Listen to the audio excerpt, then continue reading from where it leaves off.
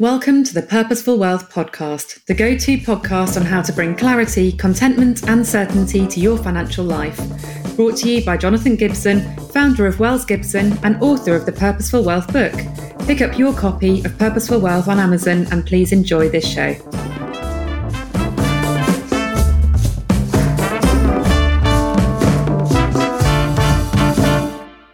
Thank you for tuning in to today's Purposeful Wealth podcast and the 7 things you need to know before investing all your money. A wise man once said, investing is simple, but it's not easy. The truth is, sensible investing requires you to firstly take on board 3 key concepts and then to follow what I would call 4 simple steps. But before we consider these today, let's start by asking, why is sensible investing important? Well, I would like to suggest your investment plan is likely to be the funding vehicle of your future lifestyle. Furthermore, you will find it easier to plan for the future. You will be able to visualize what your financial future could look like. You will probably be less anxious about tomorrow. You will be more readily able to secure all that you value. You will enjoy a successful investment experience. You will be more readily able to live the life that's important to you and your family. And it's worth adding, you'll probably be able to provide for you, your loved ones, as well as the many causes and communities you perhaps care about. Sensible investing requires you to firstly take on board 3 key concepts and then to follow 4 simple steps. So let's start with the 3 key concepts that many investors fail to take notice of. Let's start with concept 1. Concept 1 is the idea that attempting to beat the markets is a zero-sum game. Investing over the long term is a positive-sum game where bond and equity investors enjoy long-term market rewards. These rewards come from lending via bond funds and from ownership via equity funds. Attempting to beat capital markets, as all active or judgmental fund managers aim to do, is simply a zero-sum game. In other words, every winning manager needs to be funded by a losing manager. And supporting this concept is the idea that the average active investor will achieve a return below the market, which is equal to the average fees and trading costs incurred. And just think about that the average active investor will achieve a return which is below the market, which is equal to the average fees and trading costs incurred. Moving on to concept 2, I would like to suggest that you press the mute button when investing. Why am I saying that? Well, as investors, we operate in a very noisy environment. For instance, we are bombarded by fund data revealing short-term market-beating returns of active managers. Yet, these active managers do not own the market. Most active managers will do better or worse than the market simply by chance. And it would take over 20 years to know if an active manager's performance is down to skill or luck. We are bombarded by seemingly great-looking track records of a handful of fund managers.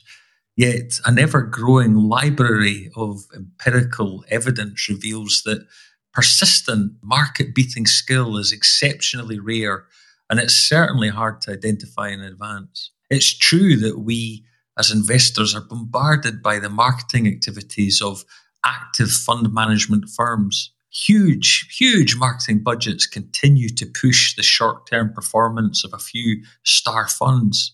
We rarely hear about the staggering 60 or so funds that disappear altogether over a 15-year period. And then there's the comparisons to inappropriate market benchmarks or fund sectors, which will be used only to lead you further astray. And then we're bombarded by the many conflicts of interest and the marketing activities of financial journalism.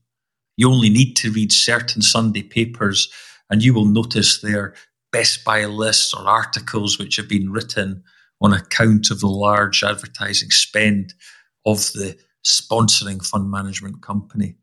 If we take time to consider the third concept, if it looks too good to be true, it probably is. As investors, we all want to capture high or steady returns with low risk. After all, as investors, we do tend to be guided by two main emotions, the emotion of greed and the emotion of fear. Anything that promises this, however, deserves much skepticism and really ought to be avoided. And please know this, the risk-return relationship is almost impossible to break. If you want higher returns, you need to accept greater risk, and material falls in the value of your portfolio from time to time. Also true, if you want less risk, you need to accept lower returns. Strategies that deliver steady returns until a big loss occurs can be compared to picking up pennies in front of a steamroller and probably ought to be avoided. If it looks too good to be true, it probably is. So let's recap what we can learn from these three important concepts. Don't try to beat the market. Remove the investment noise from your life and avoid any investment or strategy which looks or sounds too good to be true. So let's move on. We've considered the three key concepts that many investors fail to take notice of. So let's move on. What are the 4 simple steps that you need to follow if you want to invest sensibly? Well, step 1 is build a deeply diversified portfolio. Step 2 is let the markets do the heavy return lifting. Step 3, hold on to your returns for dear life. And step 4 is to maintain that deeply diversified portfolio that you have built.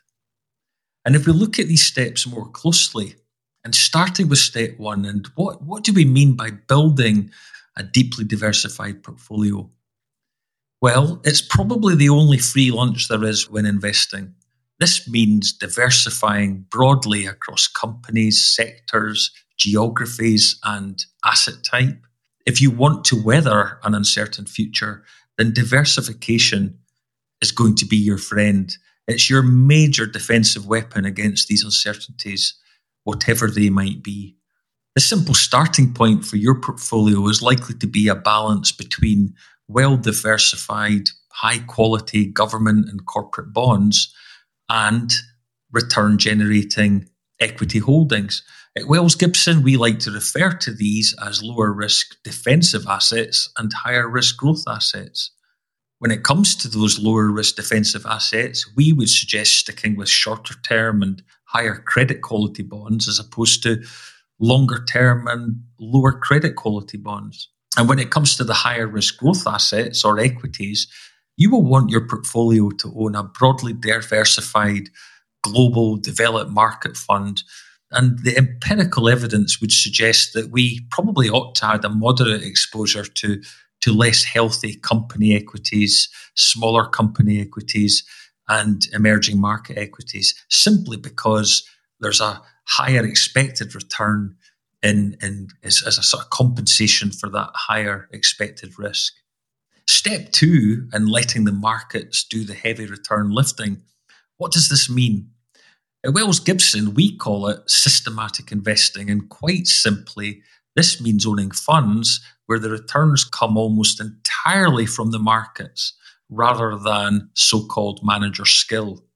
We could refer to these funds as passive funds.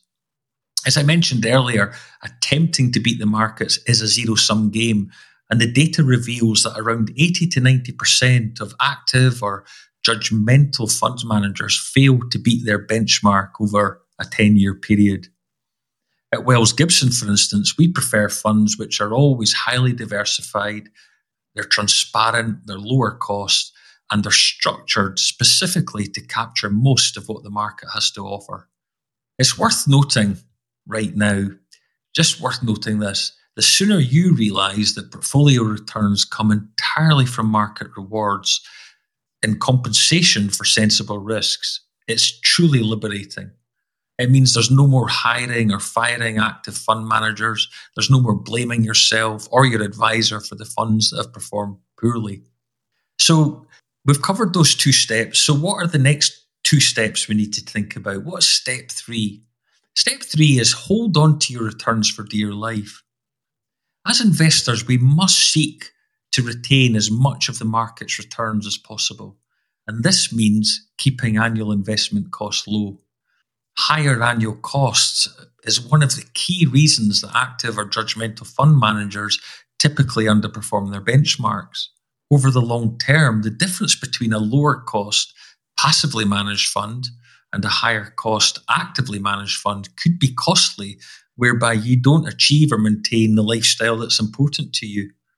And holding on to returns for dear life also means holding ourselves together and not doing the wrong things at the wrong time and for the wrong reasons.